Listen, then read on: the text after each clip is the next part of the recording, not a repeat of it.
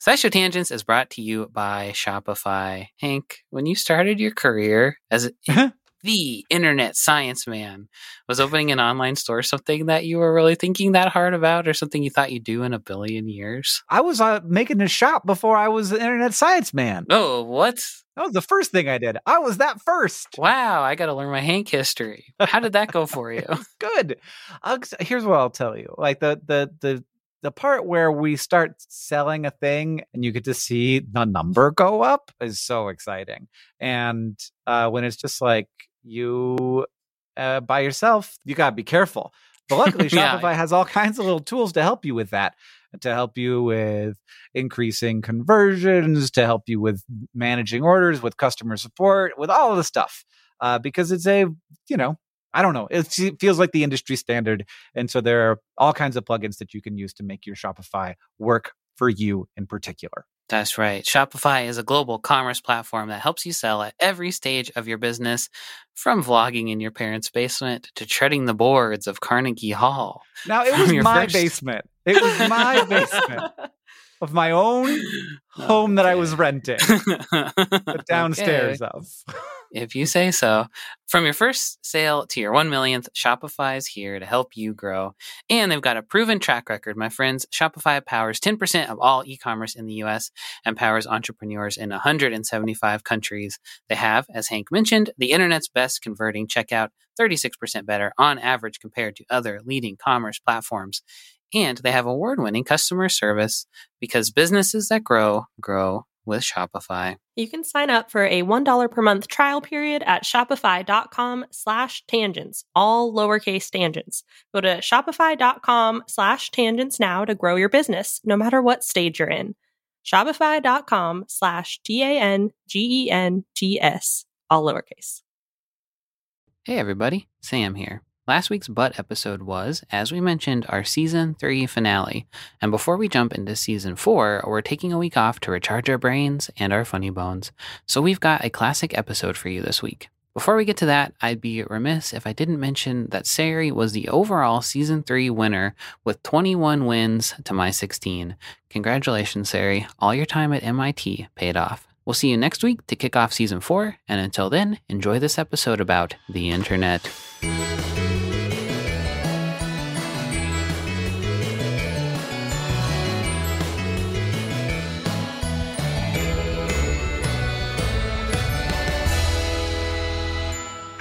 Welcome to SciShow Tangents, the lightly competitive knowledge showcase starring some of the geniuses that make the YouTube series SciShow happen. As always, I am joined by Stefan Chen. Hey. What's your tagline? Yippa-zippa-doo-dah. Great one. Sam Schultz also is joining us today. Sam, what is gular fluttering? Oh, it sounds like it would maybe be the heart would be involved in it. So it's like when the flappy part of the heart, it just falls off. Bye. Is that right? No, the actual answer is that it is when birds wiggle their throats to cool off. Oh, that's cute. Is that like the pelican sticking its spine through its throat? That is why I was thinking about gular fluttering, because I was looking at that picture of the pelican sticking its neck into its throat. Oh my God. And it's putting its neck into, like it said, like sticking its spine through its throat, which is not what happens. It just pushes its neck up into its pouch to increase the surface area for its blood vessels, which, if you don't know what we're talking about, it's a terrible thing that pelicans do to cool off. Sam, what's your tagline? Small little man who lives in a tree stump. Sari Riley is also joining us today. What's your tagline? Too much dirt. And I'm Hank Green, and my tagline is always TikToking. Always, right now. I'm TikToking now. Every week here on SciShow Tangents, we get together to try to one-up, amaze, and delight each other with science facts. We're playing for glory, but we're also keeping score and awarding Sam Bucks from week to week. We do everything we can to stay on topic, but we're not always great at that. So if the rest of the team deems a tangent unworthy, we will force you to give up one of your Sam Bucks. So tangent with care. And now, as always, we introduce this week's topic with the traditional science poem. This week from Sam. What's the internet is a question you may be asked if, let's say, you are hosting a pop science podcast. And yes, from a technical standpoint, you could explain pretty concisely, that is, if you have a big brain, about dial-up and Wi-Fi and modems and servers, but that wouldn't express to the outside observer the strange path the net took to where it finds itself now.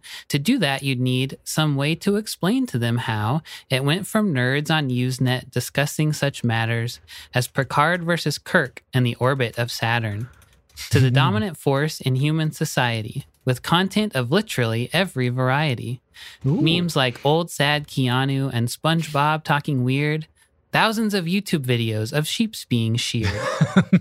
One could find every known photo of Harrison Ford or learn the way to grow giant award-winning gourds.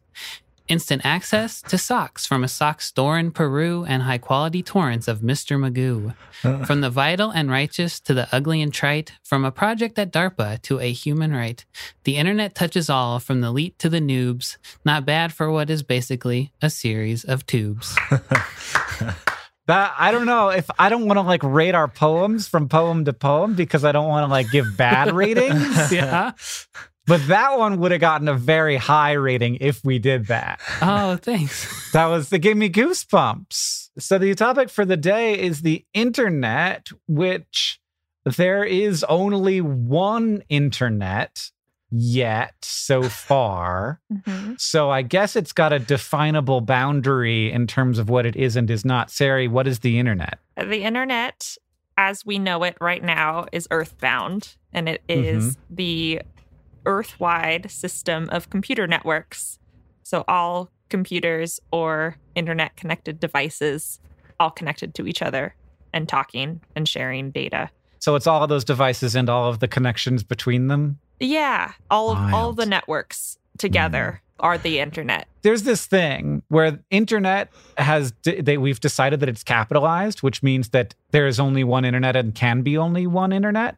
Which is interesting to me because eventually, hopefully, theoretically, we will have another internet on other planets because of like this light delay between Earth and Mars, for example. Like you'd have to have sort of a second internet.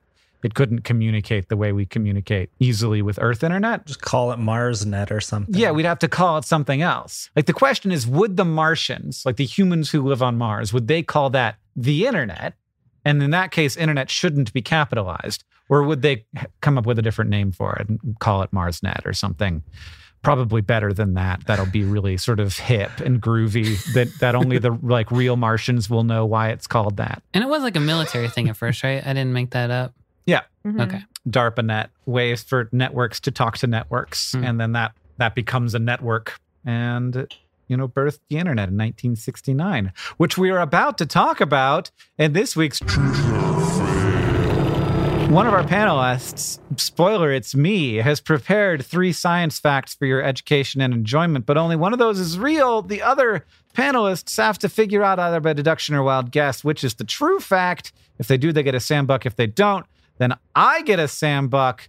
So, on March 10th, 1876, this is not about the internet. The first words were spoken over a telephone when Alexander Graham Bell said, "Mr. Watson, come here. I want to see you," to his assistant, which I just can't believe that he didn't pick something better than that. A little bit demanding, a little bit like Jeeves. Like you think that the telephone is just going to be a way to communicate with your butler, apparently. It seems short-sighted to me. But that was the first word spoken into and over a telephone. But what was the first message ever sent over the internet? Well, we know the answer to this question, but it is not what you would expect. Which of these 3 tales is the actual story of the first message ever sent through something that could be considered the internet? So this was the first time the DARPANET was used. Fact number 1. Late at night in 1969, Leonard Kleinrock was away from home working on ARPANET at UCLA.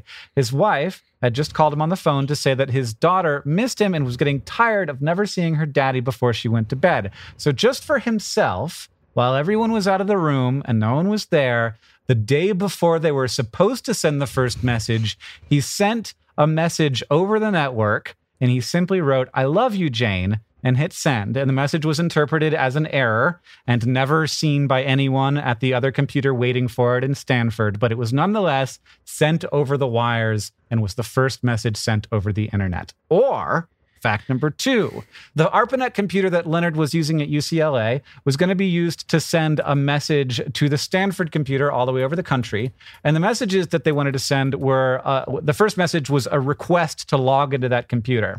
So Leonard was typing in the keystrokes for the login command, and he typed L, and then he typed O, and then his computer crashed. But those 2 letters did go across the network. So the first message sent over the internet was just the word low. Or fact number 3, it was Christmas morning of 1969 when Leonard sent his first message from UCLA to Stanford. And so appropriately, he and his team got huddled around Christmas morning, and they wrote Merry Christmas to their colleagues and waited to hear back, except they did not, because the team at Stanford, unbeknownst to them, had not come into work because it was Christmas. Where's the dedication? That's such a nerd thing to do. Expect other people to be working on Christmas because you're excited about the internet.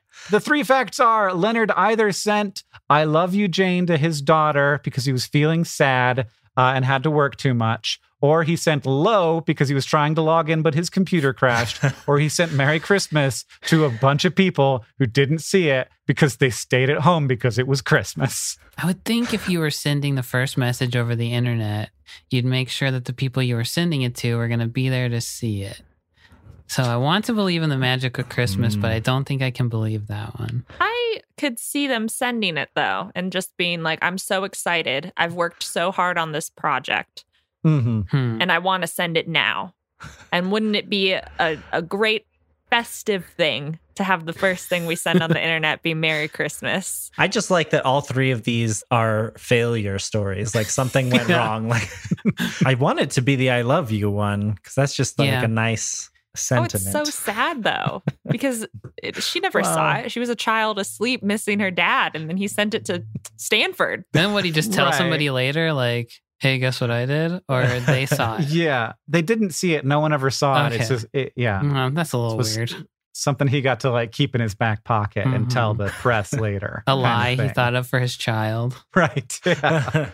Well, I'm going to go with the LO one. It seems like the most mundane.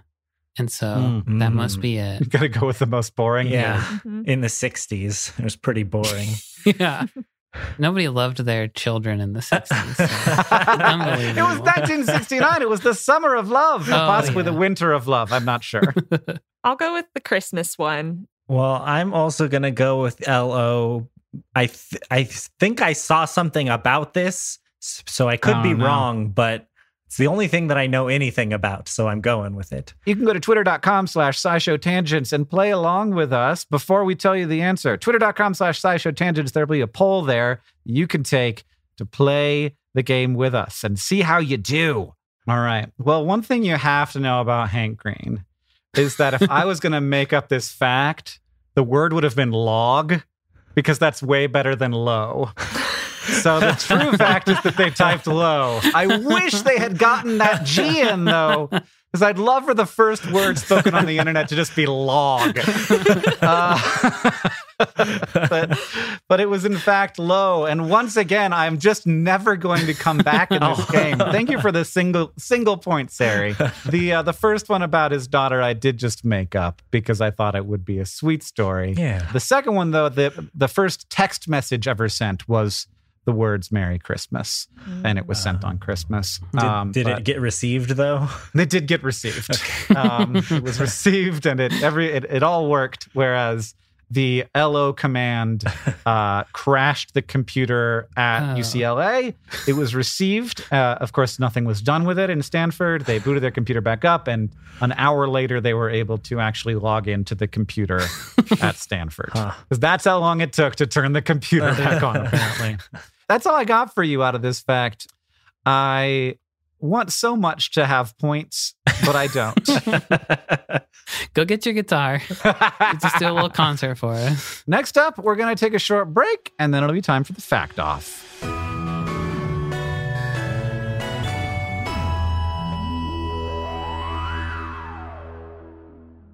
SciShow Tangents is brought to you by Rocket Money. If I asked you how many subscription services you had, you think you could name them all? And before you just start naming streaming apps, remember that basically everything has a subscription these days. Video games, dating apps, food delivery apps. It's a subscription service world. We're just living in it. And with all of these subscriptions, it can feel like money is just flying out of your account, and that, frankly, sucks. But Rocket Money can help. Rocket Money is a personal finance app that finds and cancels your unwanted subscriptions, monitors your spending, and helps lower your bills. Rocket Money can help you negotiate to lower some bills for you by up to 20%. Rocket Money has over 5 million users and has helped save its members an average of $720 a year, with over 500 million in total canceled subscriptions. Escape from the planet of the subscription services and stop wasting money on things you don't use. Cancel unwanted subscriptions by going to rocketmoney.com/tangents. That's rocketmoney.com/tangents.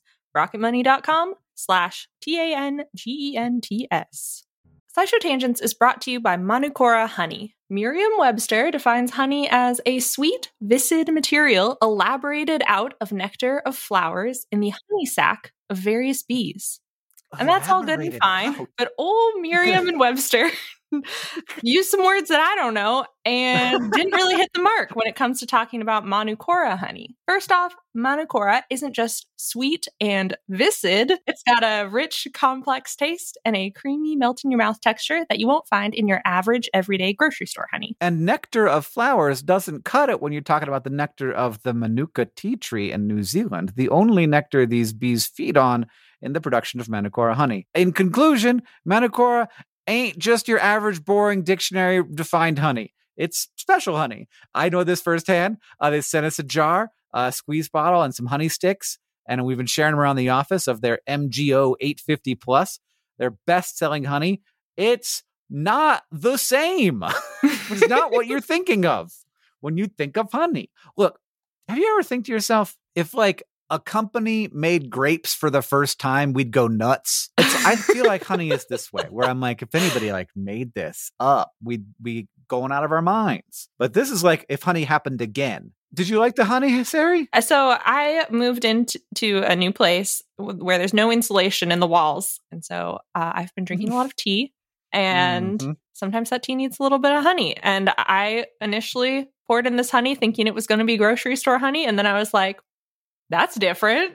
And now it's a little breakfast treat. It's a great breakfast treat because it's a little like it's for toast. I could put like this on my butter toast and I'm like, ooh, I'm having an experience. So Merriam-Webster also defines ultimate as the best or most extreme of its kind.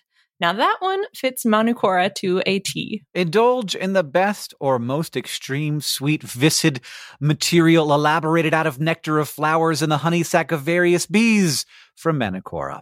If you head to manukora.com/tangents, you can get $25 off their starter kit, which comes with the MG 850 Plus Manuka honey, a free travel pack of honey sticks, a free wooden spoon, and also a free guidebook. That's manukora.com/tangents to get $25 off your starter kit.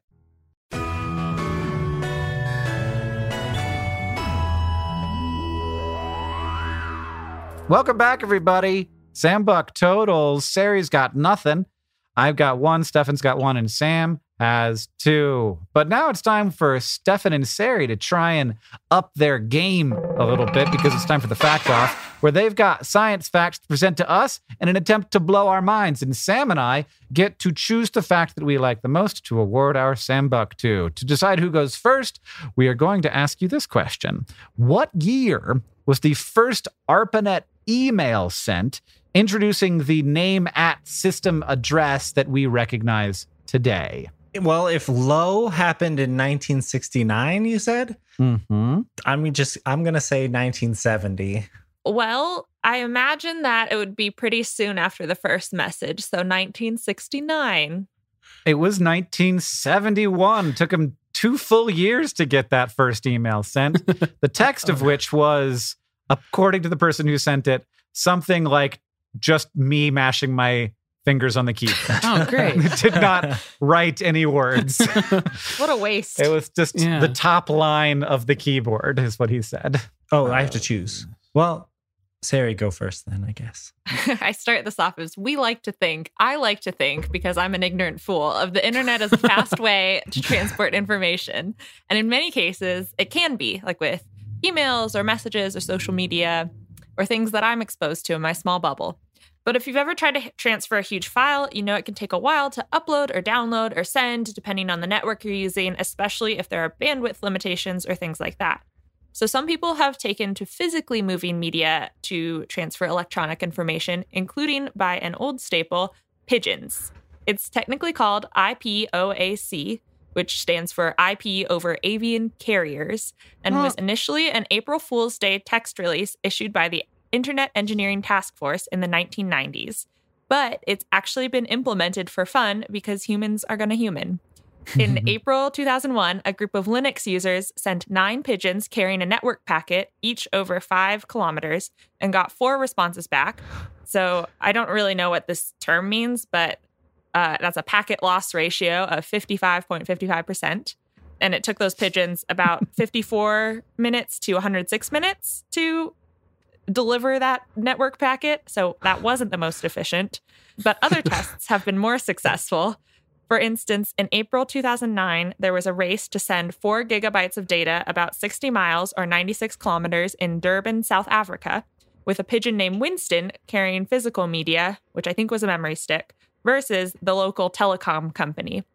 And the pigeon delivery method took a total time of 2 hours, 6 minutes, and 57 seconds from uploading data onto the physical media to completing download, at which time the telecom company transfer was only at 4% complete. Wow. And there have been a couple other tests, mostly for fun, in more rural regions where the internet connectivity isn't the best. And there may still be a good reason for physical transportation of data rather than using the internet. I mean, this is true of pigeons, but also of cars. I think Complexly should invest in a homing pigeon set so that we can have from the office to our individual houses data flown back and forth. I would take care of them so good, please. So like with a memory card, like could easily be carried by a pigeon. Yeah. We have to move them around. Yeah. And like as we have been not in the office, it has been kind of a pain to move files. It is much easier to drive a memory card to someone's house than to like send 64 gigabytes over the internet. It turns out it's far faster. Yeah. But pigeon would be even faster and also probably won't give you coronavirus. What is it? What was it called again? IPOAC, IP over Avian Carriers. So you're saying it's initially a joke, but then it became kind of not a joke and actually became part of the internet, kind of? Kind of. It still is like done for fun rather than for important file transfers. As far as I know, there could be people using pigeons to transfer data. I would do that if I was a criminal mastermind. Would you actually officially call that part of the internet? Are these pigeons a branch of the internet?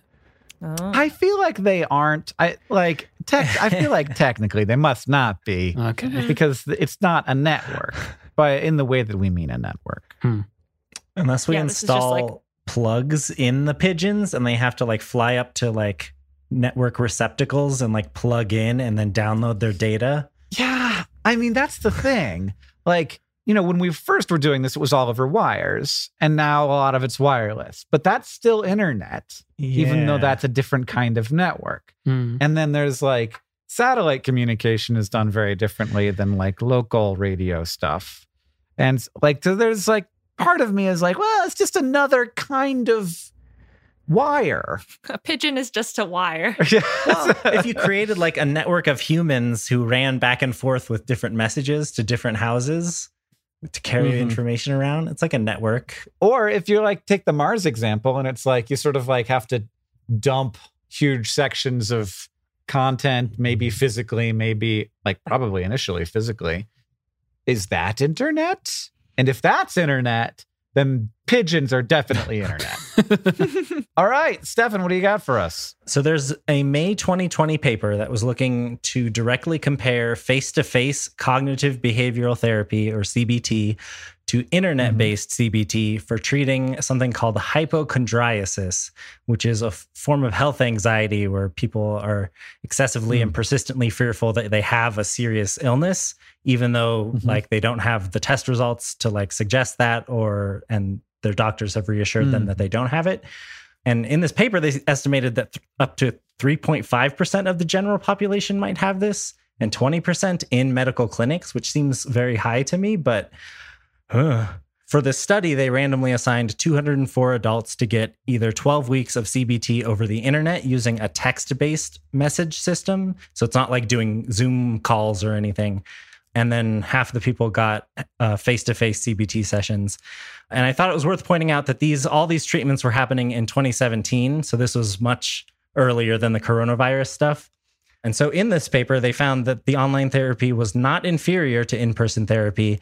And the super interesting part to me was that with the online therapy, the therapist spent only about 10 minutes per patient per week, whereas in the face-to-face sessions, they were spending 45 minutes per patient, which means that for this kind of health anxiety in this paper, online therapy was just as good and required a lot less time. And that translated into cheaper costs for the patients.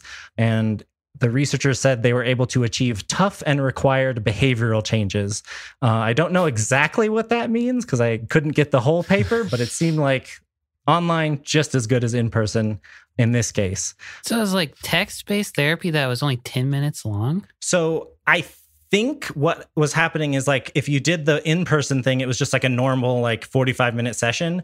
But if you did the online thing, you had access to like a PDF or something, like some online resources, and then you could message with your therapist. And so the 10 minutes was sort of cumulative throughout the week. Oh, okay.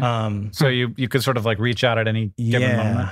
That's interesting because like that seems a little like a different kind of connection, a different kind of therapy. Like it's adding instead of just replacing. Because a new thing to have the ability to have conversations at the spur of the moment. Yeah, when you're thinking of a particular thing or in need of a therapist's help, you can get that as opposed to like logging it up for a week or two until you're there for an hour. Yeah. It sounds very useful, and it's from 2020, so right in time. Yeah. All right, Sam, do you know who you're going to vote for? I do. I do too. So, will it be Ceres Fact, IPOAC, IP over avian carriers, that was initially an April Fool's joke, but then was actually done as a fun project by people? Or Stefan's May 2020 paper that found that online text-based cognitive behavioral therapy was just as good at treating health anxiety in patients as more traditional series of face-to-face CBT sessions? 3, 2, 1. Sarah. Stefan. Ooh. Oh, wow. The note is supposed to be the more mind-blowing thing, and in this case, that's certainly the cooler fact. Ceres is the cooler fact, but I am a little bit like mind-blown that a really sort of less human experience can have a sort of same outcome. Not that I want that to be the future of therapy or anything, but figuring out like how to do it and the times when we need to do it is very good. And also like maybe if there are ways to add to current therapies is very exciting. Yeah. That's how it's not like replace in person. It's just like give people different options. I'm excited. I liked Ceres because it was like how Fred Flintstone would send an email. Now it's time to Ask the Science Couch. We've got a listener question for our virtual couch of finely honed scientific minds. And this is from @AirbyDragons, who says, is there such a thing actually as a deep web? Or is that more of like a nifty coding thing? Or maybe like a nifty branding thing? So the deep web is like all of the web it's like all the web that you don't know how to get to, right? And then there's also the dark web, which is different from that. The evil internet. So, Sari, tell me, do you know the difference between the dark web and the deep web? Sort of. On Twitter, there's this person @Portergeist who was in the Ask the Science Couch, like answering a lot of people's question, and was like, I'm so excited for this episode. I've worked on the internet for 10 years. I'm very no, he's going to hate this. He's going to hate this episode. But I will do my best. You're right in that the deep web is a huge chunk of the internet that exists because of how search engines function. So to go back to the bare basics, the internet is the networks of computers and the servers that are stored, or the information on your computer that you can then host and like share with others. The web, or the World Wide Web, which is where the www come from, is the information that you can access via the internet. So like the internet is the infrastructure and the web is the service. And then we can use browsers to access the web. Is my email in the deep web? Because nobody can see it but me. Oh, I have access to part of the deep web. Much of my email is even inaccessible to me in that I choose not to access it. Yeah. So you can choose to access it, but it's not like you can type in Hank's email on Google and then get into to see your unread emails. Or you can't. Fingers crossed. Yeah. Or you can't necessarily Google, this is just becoming a Hank promotion, an absolutely remarkable thing. And your like local library's catalog won't pop up and show it. You have to like go to your library's website, then type it in, then search it. Even that would be part of the deep web, even if I can like go get it, but I can't search it. Yeah, I think anything you can't search and that web crawlers don't access would be considered the deep web, because it's a layer under, I don't know, the surface web. So that's like everything. It's like most things, like almost all things. Okay. Just like dark matter is almost all matter. It is analogous in that I feel like dark matter has a bad rap because it's called dark matter. So people automatically assume it's sinister. People automatically assume that the deep web and the dark web are sinister, probably because of movies that say, I bought this pot on the dark web. I don't know. Yeah, but the dark web is a little bit sinister. Yeah. It's not all sinister, but like a lot of the reason the dark web, like in terms of like places that you can get to, but are sort of intentionally hiding from the rest of the internet, like they don't want to be easy to get to. A lot of the reason that those places exist is to facilitate some kinds of crime. Yeah. That's true. Not only. That's not the only reason they exist. Yes, some types of crime. I was like, on my list, I also have political dissidents and whistleblowers, but I guess that is considered crime. Also crime. That's just cool crime. Yeah. SciShow Tangents does not endorse crime, except cool crime. The cool ones, yeah.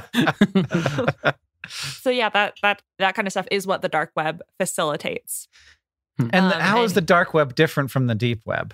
You need, I'm not positive if this is to access every single thing on the dark web, but a software called the Onion Router, or Tor, installs onto a browser and basically sets up layers of encryption to help you be anonymous. And the hallmark of the dark web is that it requires additional encryption software that makes users and locations and everything anonymous. So things can't be traced back to individual people just based on IP addresses. Man, that's about as technical as my brain goes. If I was 17 years old, I would be all over the fucking dark web. It'd be such a disaster. I did all that I did that stuff when I was a teenager, and like that didn't exist so much. But like even the mischief I got up to then. And now there's so much mischief. Yeah. I hope I wouldn't get myself in too much trouble. You'd just be doing cool crimes. Right, but they'd still put you in jail for the cool crimes.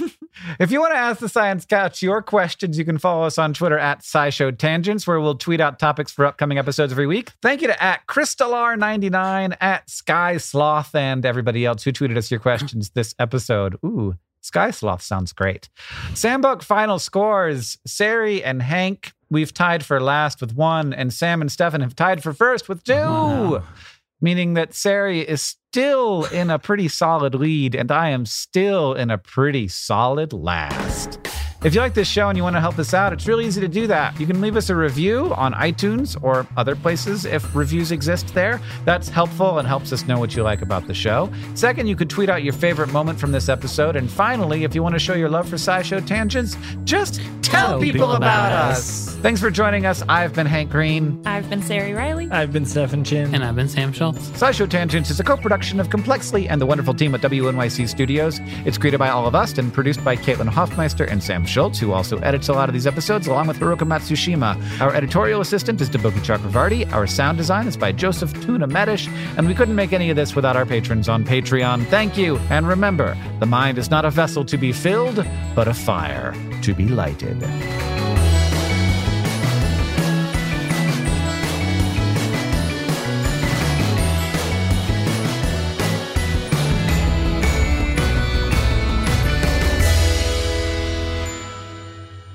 But one more thing. The Internet of Things has led to internet-enabled fridges, picture frames, and toasters. And in 2017, a wearable technology company released internet-enabled pants. Yeah. So they're yoga pants that connect to an app that's programmed with lots of yoga poses, and it runs you through different workouts with a virtual instructor that can use haptic feedback devices that are woven into the pants, including on the butt. That's why it's a butt fact, to like vibrationally correct your poses into the right position. Whoa. So there are internet-enabled pants. What's the error code haptics? Like the whole pants just vibrate? Yeah. Or if somebody hacks your pants, they make you rob a bank with haptic feedback pants. It's not me. My pants are evil. Yeah, got evil pants doing crimes and not the cool ones.